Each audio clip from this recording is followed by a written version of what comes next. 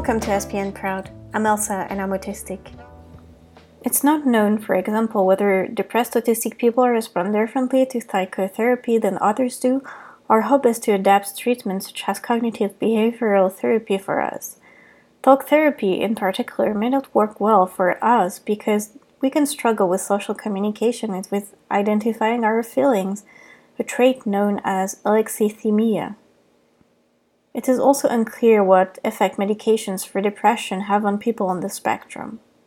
In addition to developing better screening tools and treatments for depression in autistic people, researchers are trying to get at the root causes involved. The origins of the overlap have not been easy to trace. Psychiatric disorders such as depression usually arise from some sort of mix of genetic and environmental factors.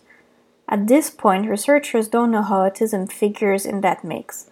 According to one study last year, unaffected siblings of autistic people are at roughly 40% increased risk of depression relative to the general population, suggesting a role for genetic factors.